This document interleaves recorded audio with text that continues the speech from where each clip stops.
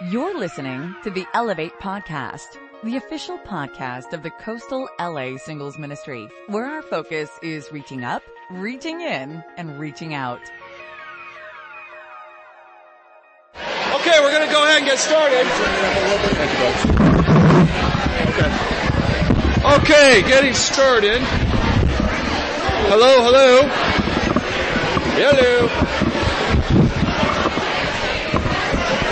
Great to see everybody. Come on in and we'll go ahead and get started.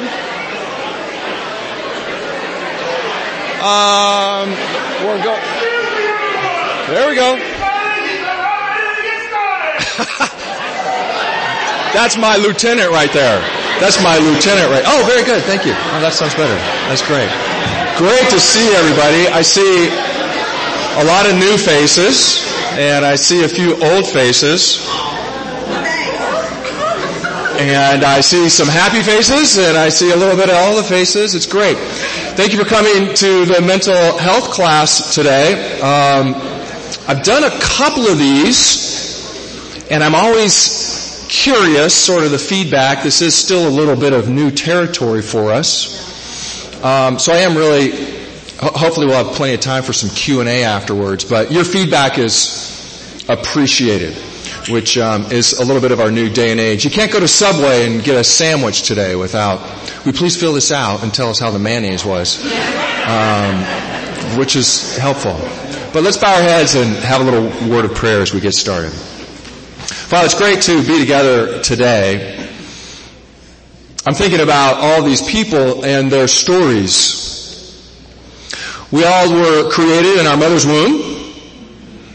And we all have a childhood, a history, a story. We all have some victories, and we all have some bruises. And Father, we know that you're the God that created the brain and the body. And we know you're a God that heals and grows and creates. And God, I pray your Spirit's moving in us today to have a greater, deeper, richer experience with you, with ourselves and with our life.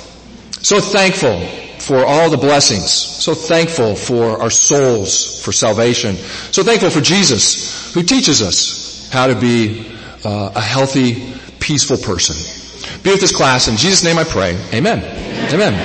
Okay, so I should do a little introduction before we get started. And this is, we're doing a little bit of a dance, a little bit of a two-parter. So I'm going to do the first part of our class, and then I'm going to hand off. It's show and tell. I've got a little bit of a show and tell person.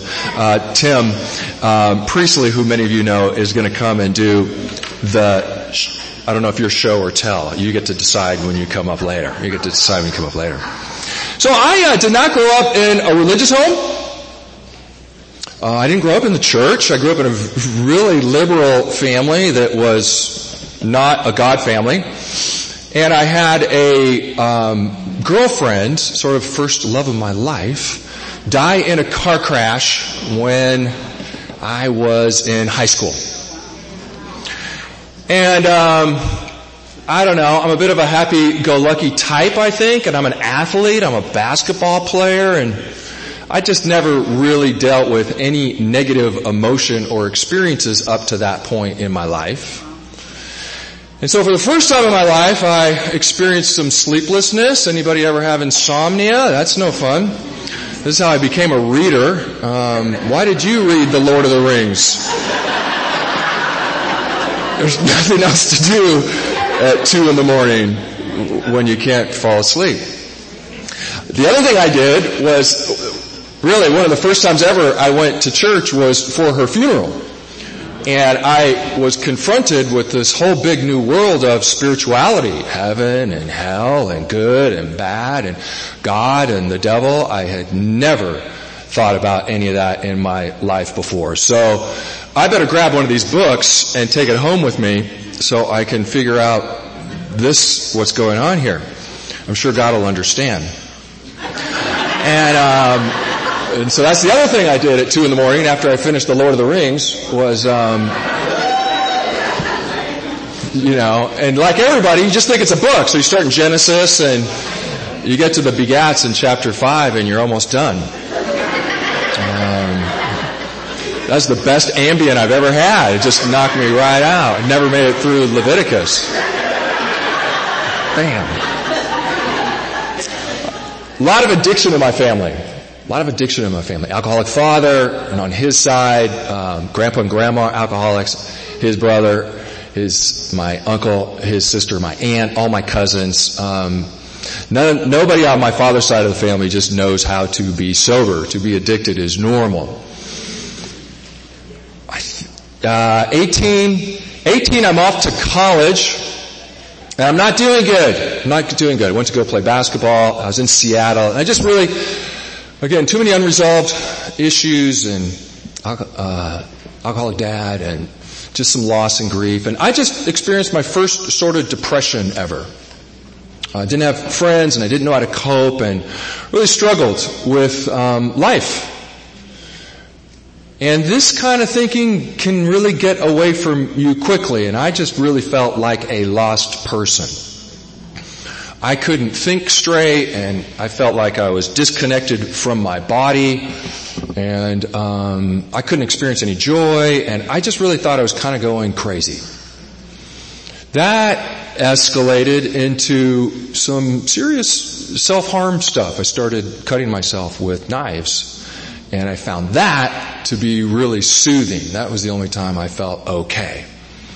I was insistent not to become an alcoholic because all the men and everybody in my family is alcoholics, so got like this averse thing to alcohol. But I really believe in a lot of ways I became addicted to cutting. It just is how I coped, and it's how I sort of dealt, and it's how I felt okay. And it was a thing that I looked forward to, almost like a reward, and I would obsessively think about it. And these things, we hide all of these things. I remember playing basketball, and after practice, one of the guys on the team came up to me. He's like, "Wow, you're one of these guys."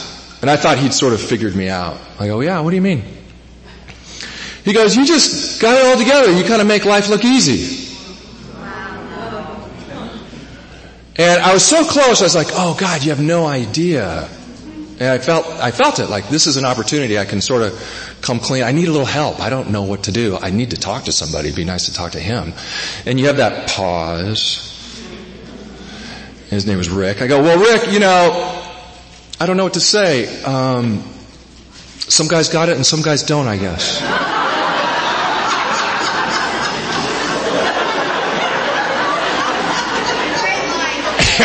He's like, "Yeah." And I walked away. I'm like, "You're so stupid." But a lot of us, we don't know how to talk about these things. Like, where would I even begin? I don't even have the words. I don't have the language, and how embarrassing.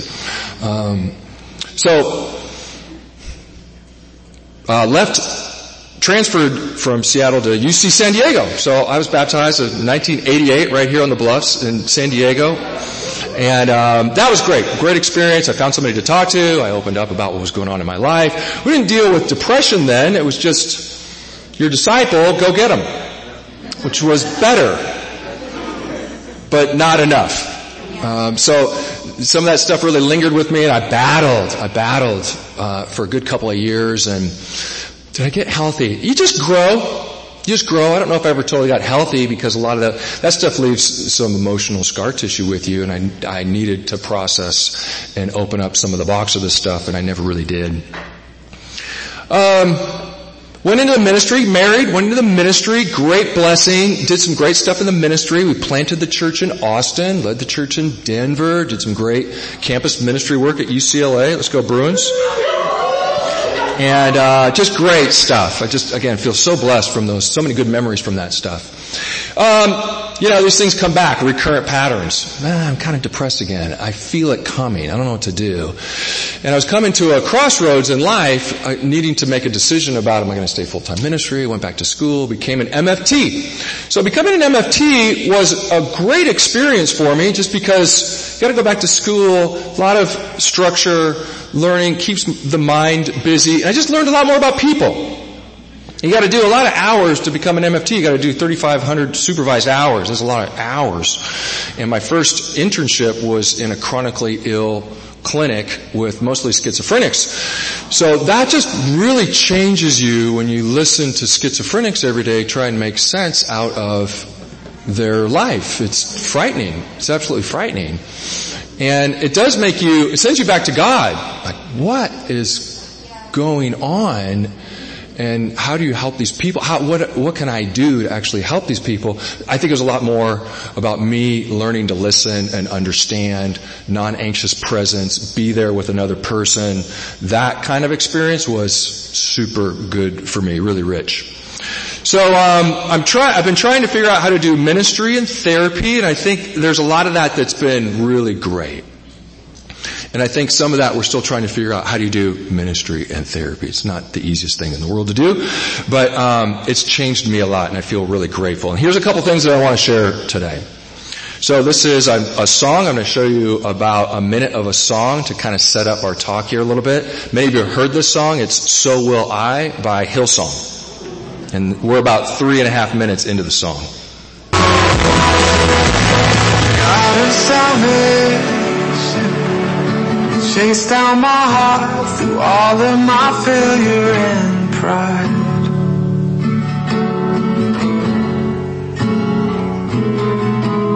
On a hill you created, light of the world, abandoned in darkness to die. And as you speak, 100 billion failures disappear. Well, you lost your life so I could find it here. And if you left the grave behind you, so will I. Isn't that great? As you speak, 100 billion failures disappear. Just let that settle in.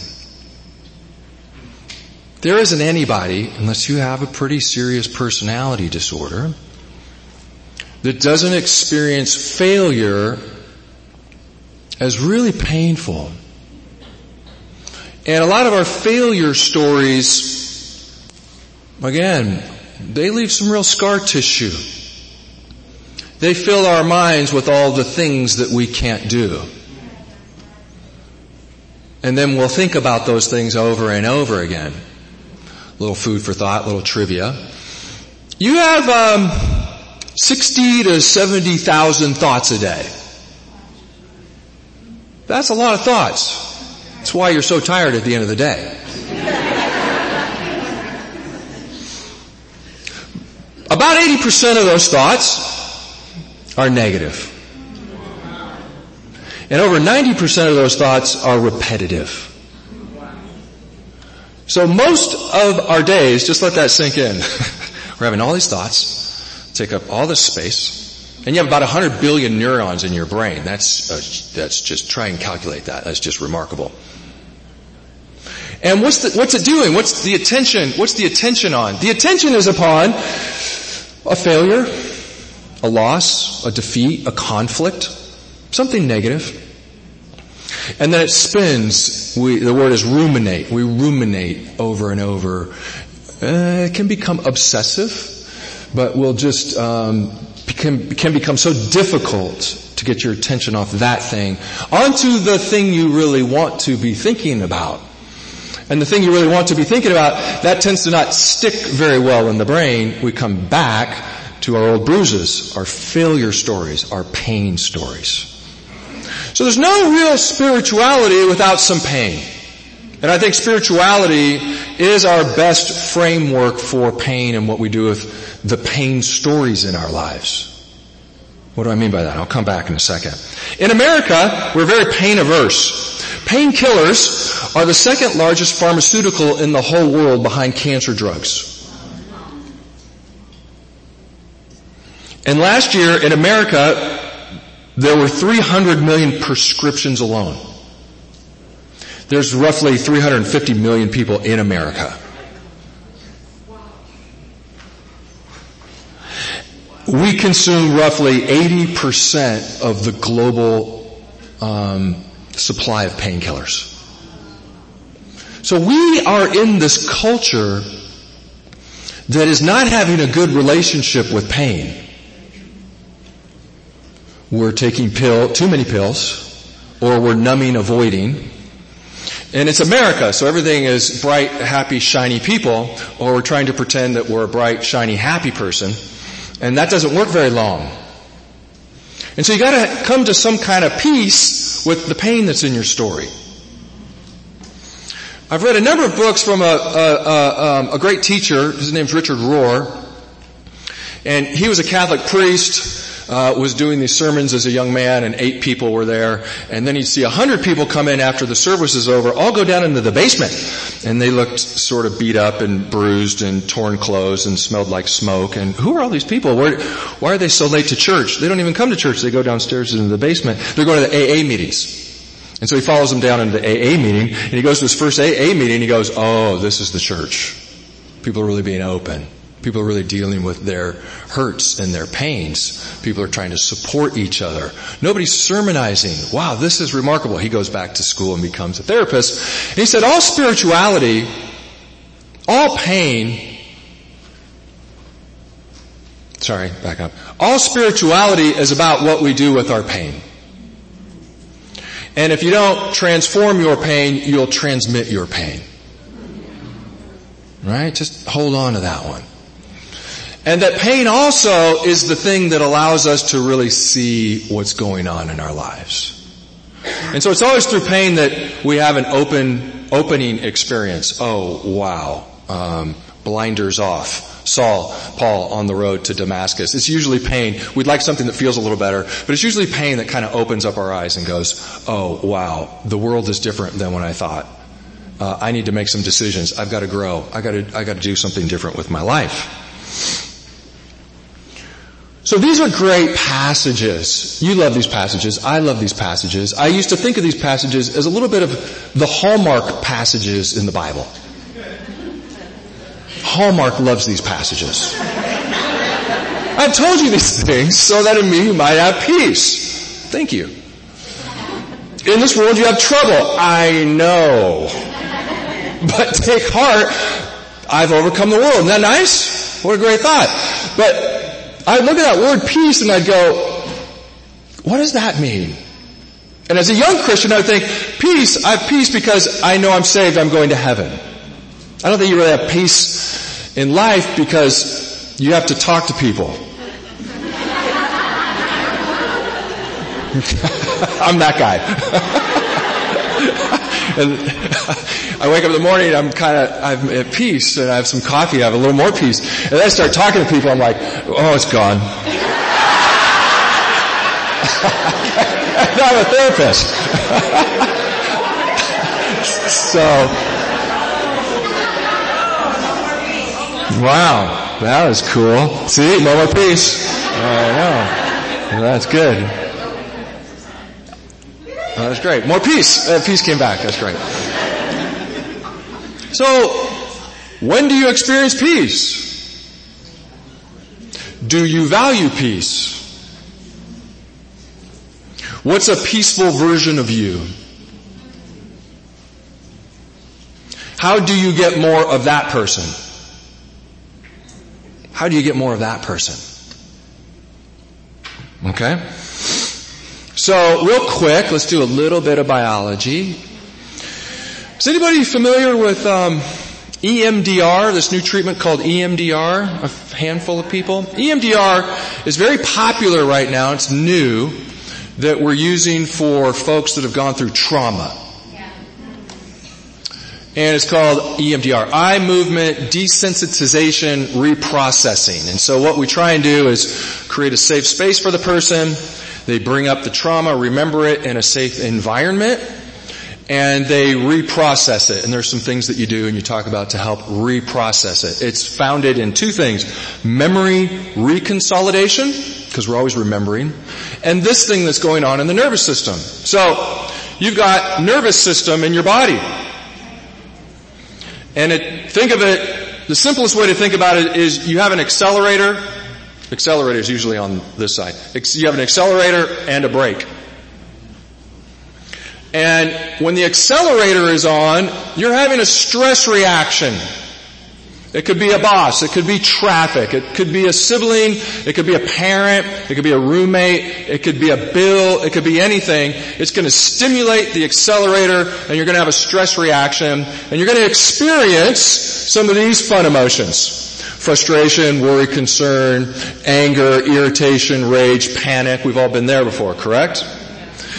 When there's a threshold where you feel overwhelmed, and you're going to go into some bad places. You're going to dissociate a little, become numb, go into depression, have some serious anxiety issues, have panic attacks. A panic attack really is kind of a fascinating thing. What this does is it stimulates a ton of adrenaline and cortisol that's in your bloodstream. That's awesome for fighting a bear. That's terrible for trying to do spreadsheets or have a conversation with somebody or resolve conflict or anything like that. And so every body has a threshold in which there's too much adrenaline and cortisol, and you go into something in which you feel like you're going crazy a little bit, but your heart starts racing and you think you're having a heart attack and your limbs go wonky, and lots of people are off to the hospital for a panic attack, and that is your body saying, too much adrenaline, too much cortisol, we're going to throw you into this state. And again, you feel out of control, but what it does is drains the blood of all that adrenaline and cortisol. Okay. The break is called the parasympathetic nervous system. Alright? That starts at the back of your brain. You got it's the biggest nerve in the body. It's called the vagus nerve. It's huge, and it's the back of your brain, and it literally goes right down into your body. And 500 million or so nerves go right into your heart from that nerve, and another 500 million or so go right into your gut. And we stimulate that nerve. One of the easiest ways to stimulate that nerve is simply by breathing. And this is why all the yoga people are kind of freaking out over, take a deep breath. Well, why are they always wanting me to take a deep breath? As if I would forget to breathe. But when you take a deep breath, you stimulate the vagus nerve, and that has a nice calming effect on your heart and on your gut. And you want to get into that state. And so when we come down out of that, we get down into this green zone, which is where we want to be. That's when we feel present. That's when we feel grounded. That's when we feel curious and open. That's when we feel compassion. That's when there's a sense of mindfulness. That's that sunset moment. Or in the morning, that's our coffee moment. Or that's our sandwich lunch moment. Something like this. But this is when we make good relationships. This is when we have good conversations. This is when we're having our best thoughts. This is when we're experiencing peace. And this is why we've got to value Jesus in John 16 talking about peace. He is not patting us on the head like good little boys and girls and go off into the world and get kicked in the mouth, but don't worry about it because you're going to heaven. That's not how we want to read those passages. We want to experience peace now. We want to experience it today. And so our big challenge is turning pain into peace. That's the transformative power of peace. How do you take pain and create peace? Okay, let me back up all the way to Genesis 1. This is profound, I believe, because I think this is how the story starts. This is how your story starts, and let me just explain real fast. Now, the earth was formless and void.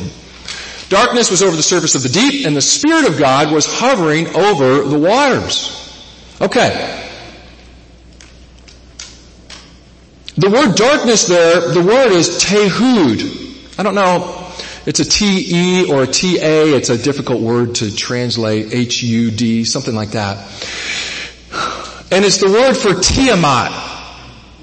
And Tiamat is a borrowed figure out of Babylonian mythology. She was this goddess of chaos that consumed all things. So the writer of Genesis is saying, at the very beginning there was God, and there's the earth, and the earth was formless and void, but Tiamat was there. Chaos was there. Chaos that wants to consume all things. And what do we know? We know in the next verse, verse 3, he speaks light into the darkness. So our lives begin a little bit like this, kind of empty. Your life story starts sort of empty. Your job or role is to fill out your life story. And you want to be the editor, the writer of your life story.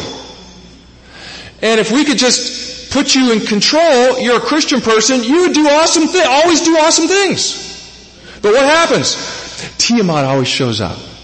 We still have chaos that shows up in our life every day. Some of us feel that's financial. Some of us feel that's relational. Some of us feel that's physical. Some of us feel that's emotional. Tiamat's going to show up every day in life. Now what I love about this, what God does, is He doesn't just do it once, and I think a lot of us sort of think like that. I got baptized to get rid of all the chaos, and I should be done with chaos. Chaos is going to show up every single day. We have a few parents out here, right? Chaos shows up every single day. And we get hungry. Chaos shows up every single day. What do you do with chaos? That's really significant. Does chaos make you angry? Does chaos make you sad? Does chaos make you pout? Does chaos make you jealous? Psalm 73, I wish I had their lives. They've got these great lives. Chaos is always going to throw us into one of those kinds of places. And what does God do? He takes 7 days to deal with chaos. He deals with chaos every day. And first day we're going to do some of the big stuff, universe and stars and sun. And then we're going to do mountains. Okay, that's enough. And then we're going to do animals. They're cute. That's more of that. And then we're going to do man. He's a little messy. We'll save him for the end. But what happens? It's right. Read it. It's remarkable. At the end of every day, it was evening and morning. The end of whatever day, 3rd, 4th, 5th, 6th day. Why is he reversing order, evening and morning? Because I think every day we start in darkness. But you have to move toward light. This is why we are supposed to be the experience of quiet time, but most of us need a lot more than that. You need some sort of structured self-care, some sort of structured light, some sort of structured activity that helps you deal in a healthy way with chaos. What's your strategy for dealing with chaos in your life? That's profound. This is taken from this Japanese art form called kintsugi. And what they do is literally they just take a pot and they bust the pot. And then they take this lacquer and glue and they put the thing back together. And doesn't that look cool? We've got all this gold filament in there, and it looks, frankly, a lot more interesting than just a simple ceramic pot. Well, that's what God's trying to do with your heart and your mind. There's cracks in everything. It's how the light gets in. Now, we don't like our cracks. They embarrass us. They create chaos. They're upsetting. The lacquer and the gold, that's God's work. That's the Holy Spirit. That's Jesus working in our life. And so you got to sort of, this mental image picture of, this is what's going on inside of me right now. All right? And this is what getting healthy and healing is all about. Vagus nerve. So a simple thing you can do, we'll do it right now. Take a deep breath. Yeah. And try and find a little stress that's in your face and jaws, cheeks. I hold stress in here, and so take another breath. Right? And wherever you hold stress, maybe some in your neck or your shoulders or your gut, try and think of Your body letting go of your stress through a breath. And something that's been really helpful for me, I might do this 5 times a day, I might do it 100 times a day. I'll say this 3 times. Be still and know that I'm God. And then I'll take a deep breath. And then I'll do it again, but I'll do it a little slower. Be still and know that I am God. Deep breath.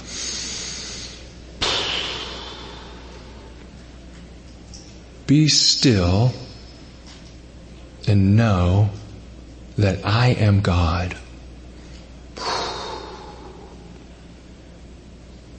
And then I might just say, be still. What do I notice? What am I seeing? What's happening in my life? Okay, what was I doing? A spreadsheet. Okay, now I can get back to my activity, whatever your activity is. Okay, that's a simple little thing, stimulating the nerve, spiritual, great cognitive frame, you're surrendering life to God. The simplest little exercise, really, really helpful. And then you can take that and add all kinds of things into it. We're familiar with these iceberg things, right? Carl Jung said, most of our difficult issues are chronic in nature. These issues aren't changed as much as they're outgrown. And so we imagine that we've got these icebergs of emotional damage, family damage, financial damage, whatever it might be.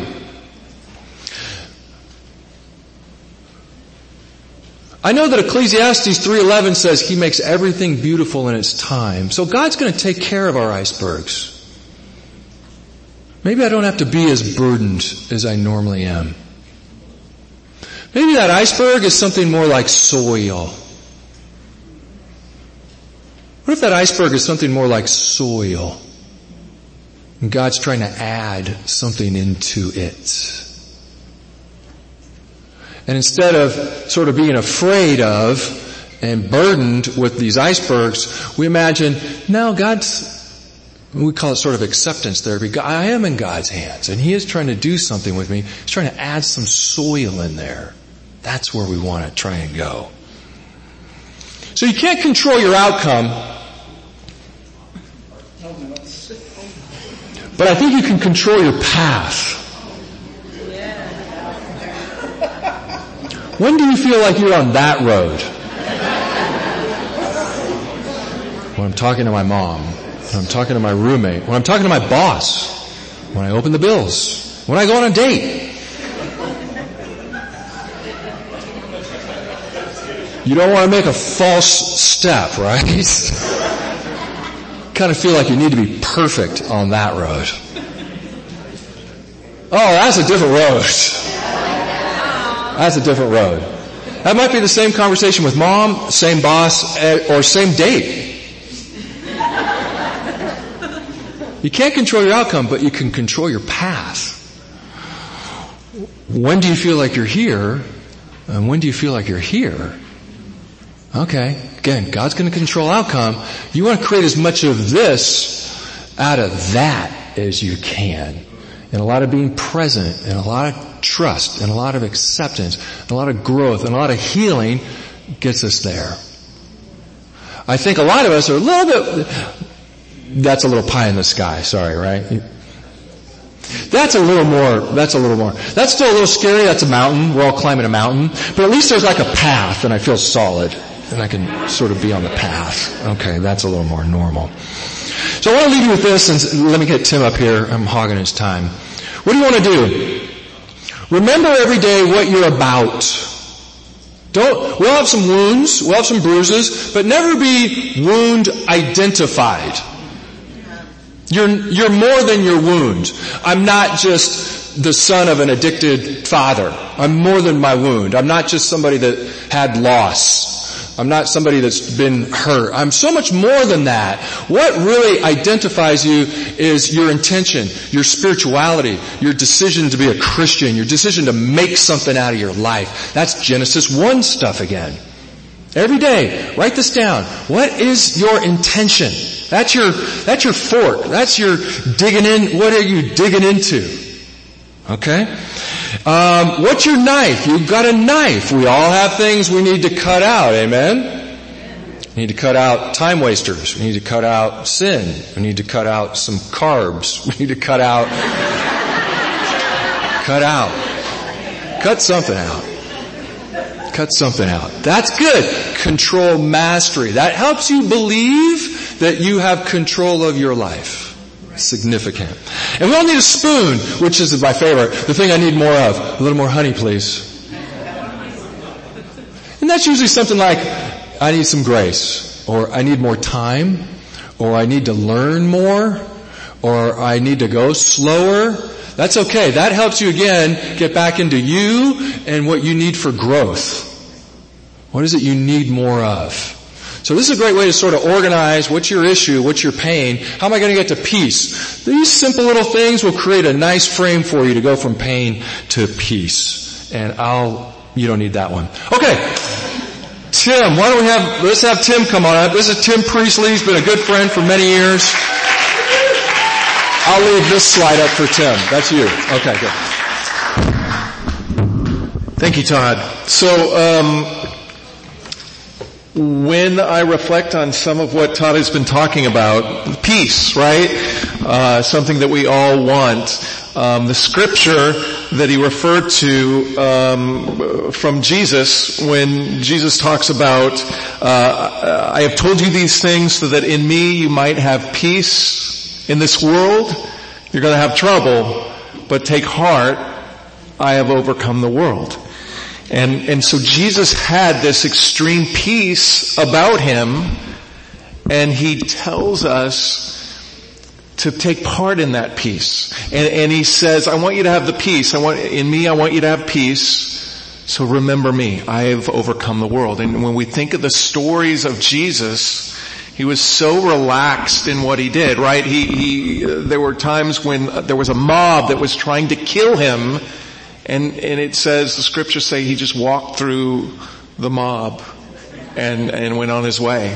There was a time where he was in this boat with the disciples, and there was this furious storm that was making the boat take on water, and the disciples were freaking out. But Jesus, where was he? He was taking a nap. And he didn't wake up until the disciples woke him up, said, don't you care? Don't you care about us? He was so relaxed in what he did. And so he bids us into that same kind of being centered. He was a non-anxious presence in the world. And I think it's because he knew who he was, and he had this story that he was very confident in. And so he didn't let the story, the events that were surrounding him, throw him off. So I wanted to share about my story a little bit, because it's probably something that has some common threads, perhaps, with your story. If you would have seen me a few years ago, you probably at church, you would have seen me leading singing. I led the worship ministry for a while, or I led sharing at times. I preached sometimes. I was very active. If there was a leaders meeting, I'd be there, right? If I was married and I had a lot of counseling, marriage counseling appointments, my wife and I did a lot of the premarital counseling. So we were involved. I was super active in the church. Loved the church. My life revolved around the church, and we had a couple kids and got them really engaged with the church. But then, a few years back, our local church community went through a bit of a crisis, and it kind of spiraled down, and people were just, upset. There was a lot of conflict. People left. They went to other churches. They left church altogether, and they left God. And so, it was a really challenging time because, for someone that the church is kind of your life, to see the church just kind of go through this crisis was daunting. And as people left, many of my friends left. It kind of triggered this early childhood trauma with my wife. And so she then started really struggling, and then we started struggling, and that was challenging. We went to a therapist, and who we both really liked. The more we saw the therapist, the more we started getting involved, the worse things got. And so she just didn't want to be a part of the church anymore, and she didn't want to be married anymore. And so she just kind of went on a journey without me and without the church anymore. So she left about 4 years ago, and then our divorce was finalized just last summer.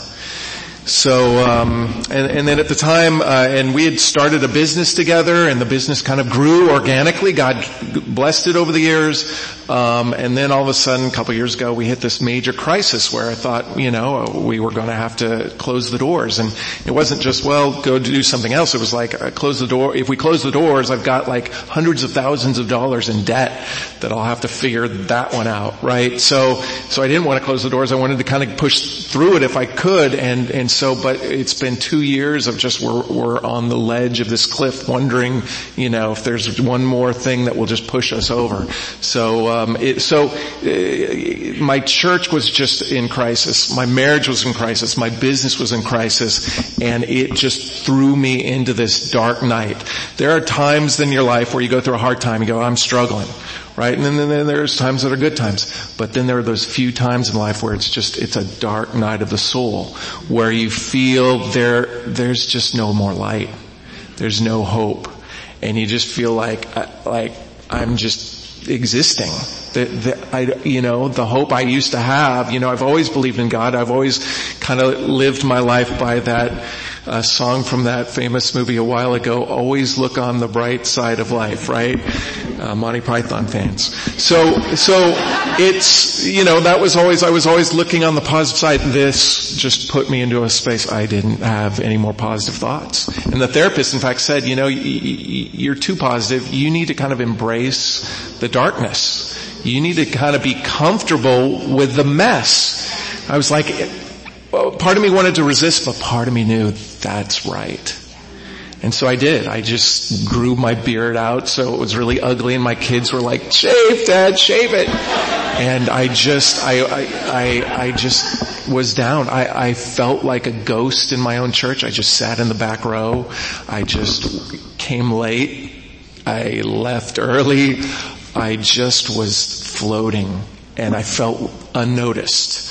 And again, the church was in crisis, so people didn't really know how to care for me. So it was really challenging.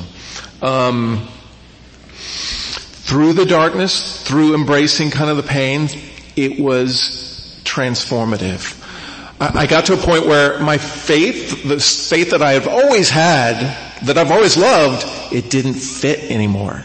And I felt like, oh no, something's happening. And it was scary, right? Because I clung to God, I loved God, but how I saw God just didn't work. I did all the right things, I thought.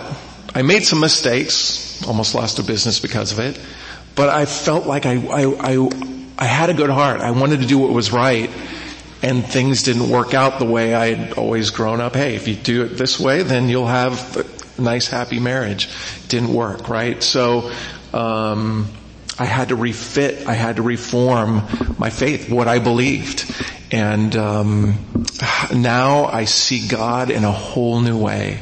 I see myself in a whole new way. I see the world in a whole new way.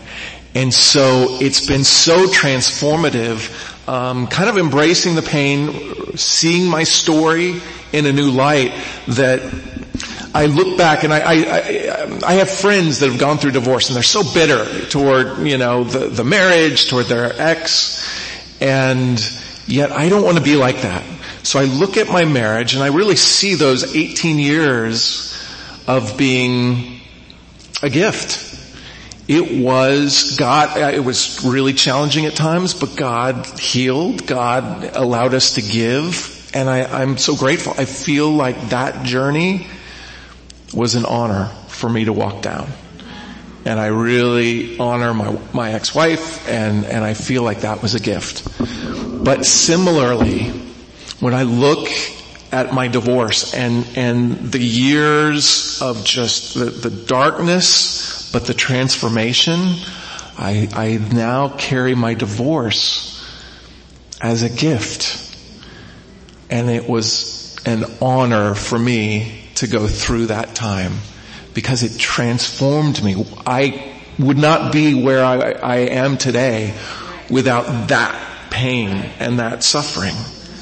And in fact, if you would tell me, Tim, go back 4 or 5 years, and there's a split in your path, and this one is where you stay married, and you continue to serve the church, and heal, and help, and be successful, and then there's this path, where your marriage dissolves, where you go through this dark night, where you are a failure, and yet experience that transformation. Which path? I would have to say this is the right path. This is my path. This is what I want. Even though it just almost destroyed me, I see like the pottery, the kintsugi, God reforms you with gold accents. And I believe it. And when you have that kind of a story, you can be fully at peace and centered. You can walk into any room where I used to be nervous. What do people think of me? I'm an introvert, and so I'm always just like, what are people thinking? And I want to kind of be on the exterior.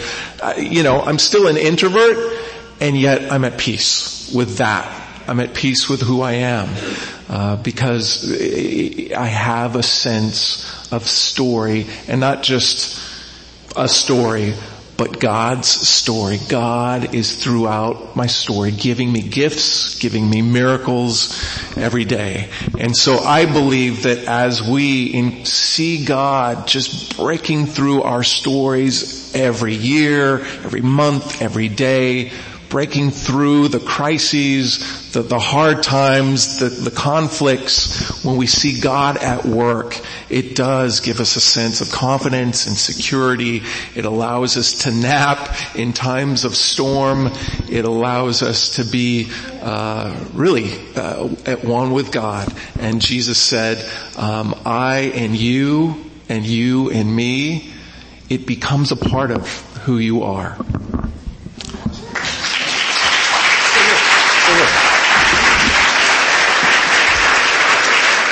So, when Tim went through this a couple of years ago, we were really nervous, afraid for him.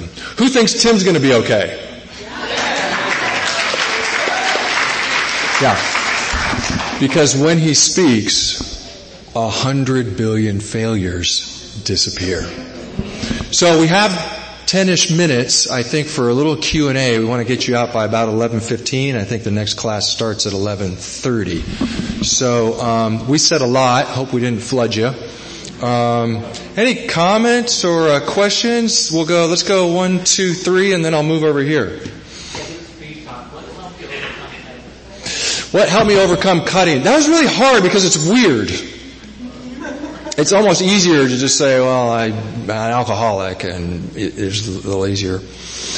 I think what I had to learn to do is denial is sort of the first step, and that's a little bit of your AA thing there, right? Is you gotta realize that you're powerless to something and you're out of control. And so really the first thing was talking and telling somebody that I was really out of control, kind of dangerously out of control. I did hit an artery once and almost killed myself. So I think it was, and for any addict, there's this willpower thing that you go through. Anybody try and resist, right? You gotta muscle through something. That usually doesn't work very well.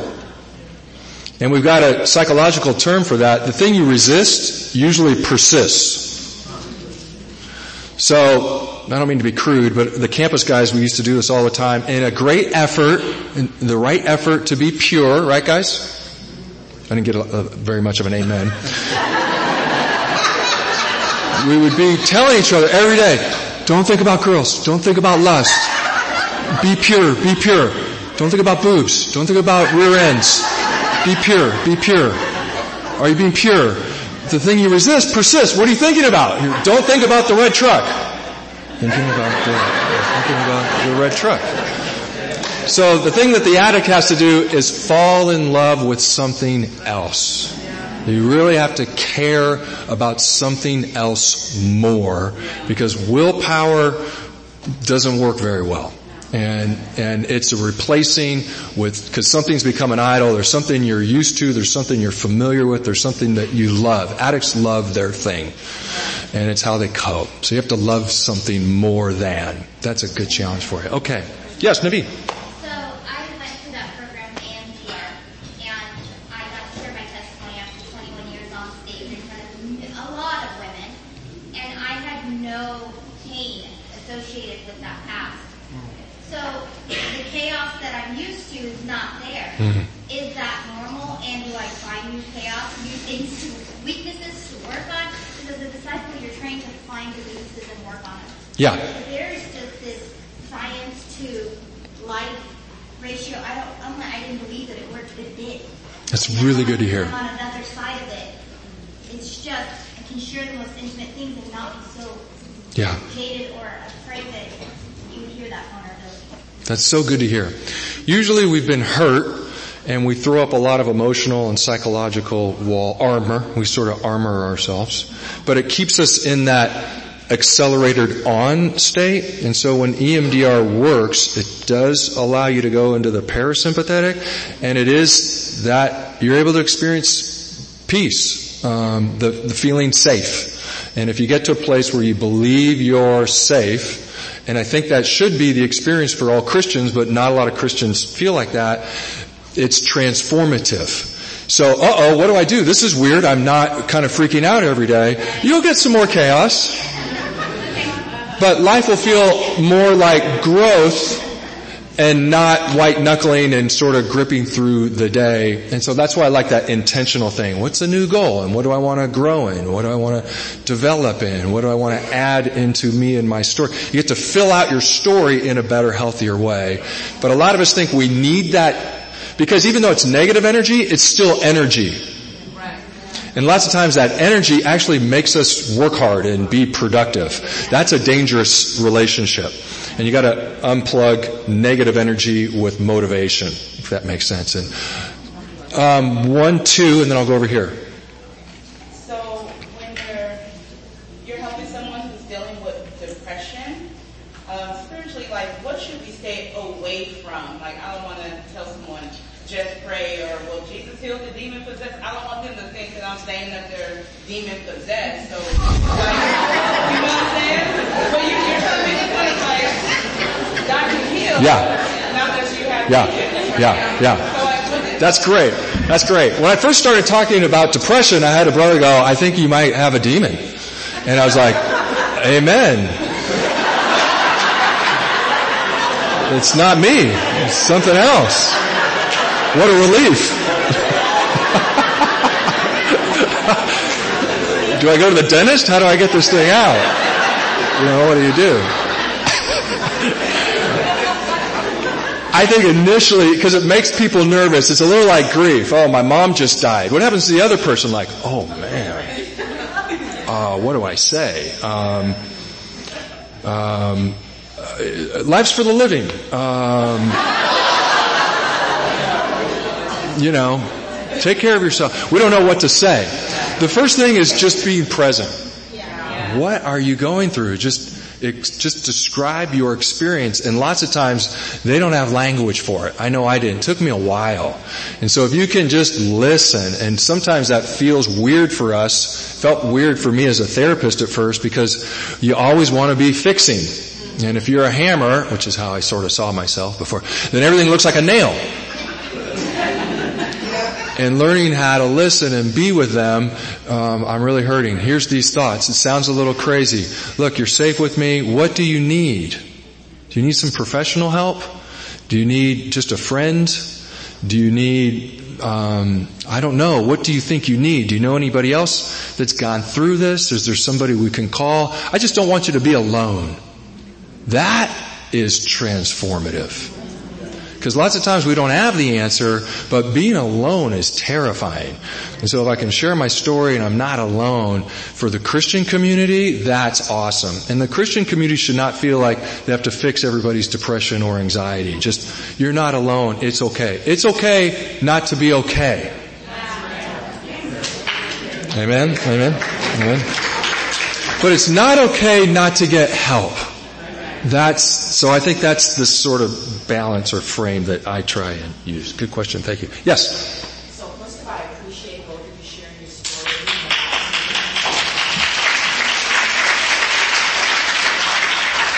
I have had my personal darkness prior to recovery, and a lot of the responses that I received were very, very challenging.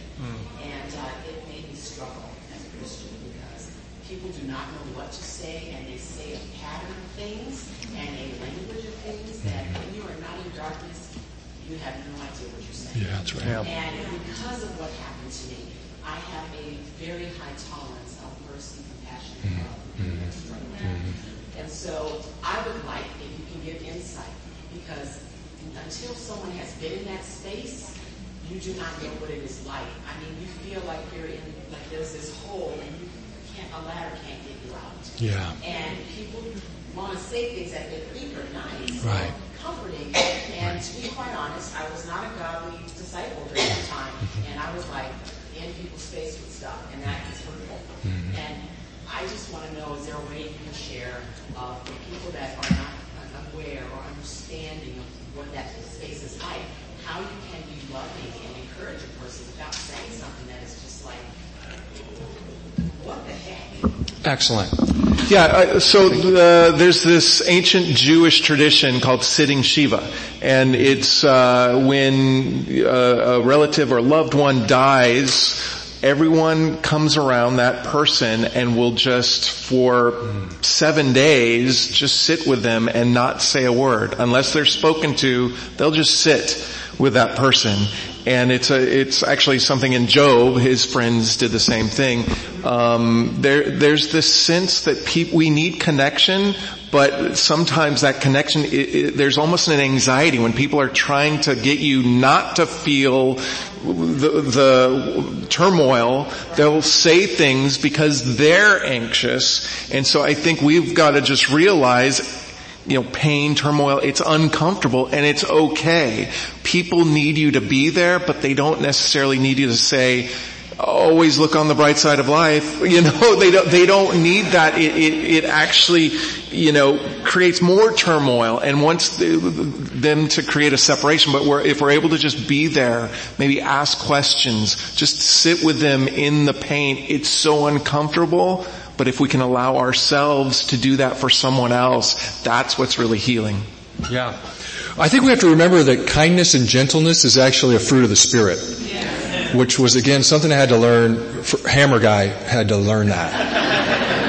And so, what don't you to say to somebody that's having some real anxiety? Just get over it. Stop worrying. Just move on. Why are you holding on to that thing? Just deny yourself. Get on the cross. Everybody's got a cross. You should share your faith and be in a Bible study. You're so selfish. You're so focused. Don't tell these people this. They're going to stop talking to you immediately. And talk to a therapist, which is okay, but we want to be able to talk to each other. So, again, the listening and the understanding. I like narrative stuff because it helps anxiety and depression have a way, back to Tiamat, creating a lot of chaos. How do I organize these thoughts? They're so heavy. What's the story of your anxiety? When does it show up? What happens when it shows up? What do you feel in your body when it shows up? When anxiety is not there, what's it like? What are your thoughts like? What's your body like? When depression's not there, what do you notice? When depression shows up, what happens to you? And again, just sort of understanding, helping them externalize. And again, then they can build kind of a relationship with it. It's a busted circuit in the brain. But if they can externalize it and call it Fred, Fred shows up and I get really angry and mad at people. I got to build a different relationship with Fred. Oh, that's different. You have a little more control. So narrative stuff, making a story out of it, I think helps a lot. Thank you. Let's go 1 and 2 in the back and 3. Yeah.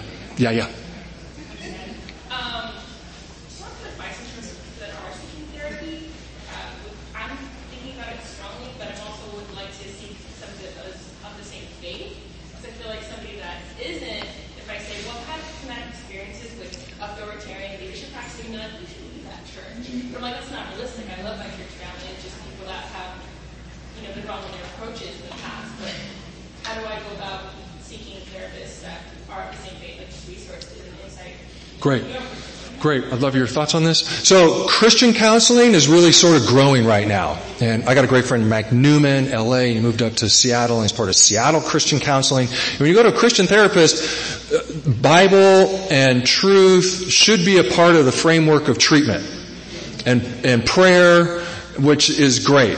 And I think that is what a lot of Christians really seek and like. I did go to a therapist that wasn't a Christian, and that was a unique experience to try and explain to somebody some of my bad church experience. And they have a hard time understanding it, like, you seem like an intelligent person. Why are you there? Yeah. That's a great question. I wasn't ready for that question. Let me think about that. Homework. But it's actually, she was very kind. It just helped me think through. I am here for a reason. We're still a really young church. We have a lot to grow in. We need more people that have been wounded and sort of come back in. And, we've got to add something to our community. We have a lot to learn. So that's a great question. I prefer Christian counseling, but I love a good counselor will help a lot. So over the course of my marriage, we saw about 7 different therapists. So I'll tell you, you can have bad Christian therapists and really good non-Christian. So it really kind of depends. You have to ask and get referral. I think that's the best way to go. Who is seeing, more and more people are seeing therapists and they can give you a good recommendation, I would say. I think one last thing on that too. So much of it is about rapport. There's a few experts. They write a few books. There's not that many of them, to be honest with you. A lot of it's just who you feel comfortable with. I'm going to tell this person all my secrets and all my stuff, and is that who I want to do that with? You're in control. In the back, yeah. I just have 2 questions. What was the about transforming into? That was a guy named Richard Rohr, R-O-H-R. And that book, he's used that phrase a couple of times. It comes from Everything Belongs. And he references it in another book called Falling Upwards, which is a great thing. Felix Culpa, Falling Upwards. EMDR. Eye movement. Desensitization. Reprocessing. Yeah, good, thank you. One more and then I think we got to go to class. Yeah, Raymond.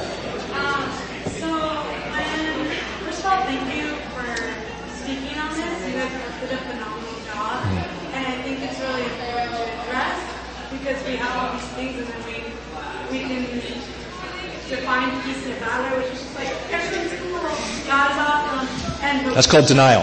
Yeah. I know it. Well, a lot of people don't know the difference, so I appreciate you guys speaking on it. It was really beautiful, so thank you guys so much.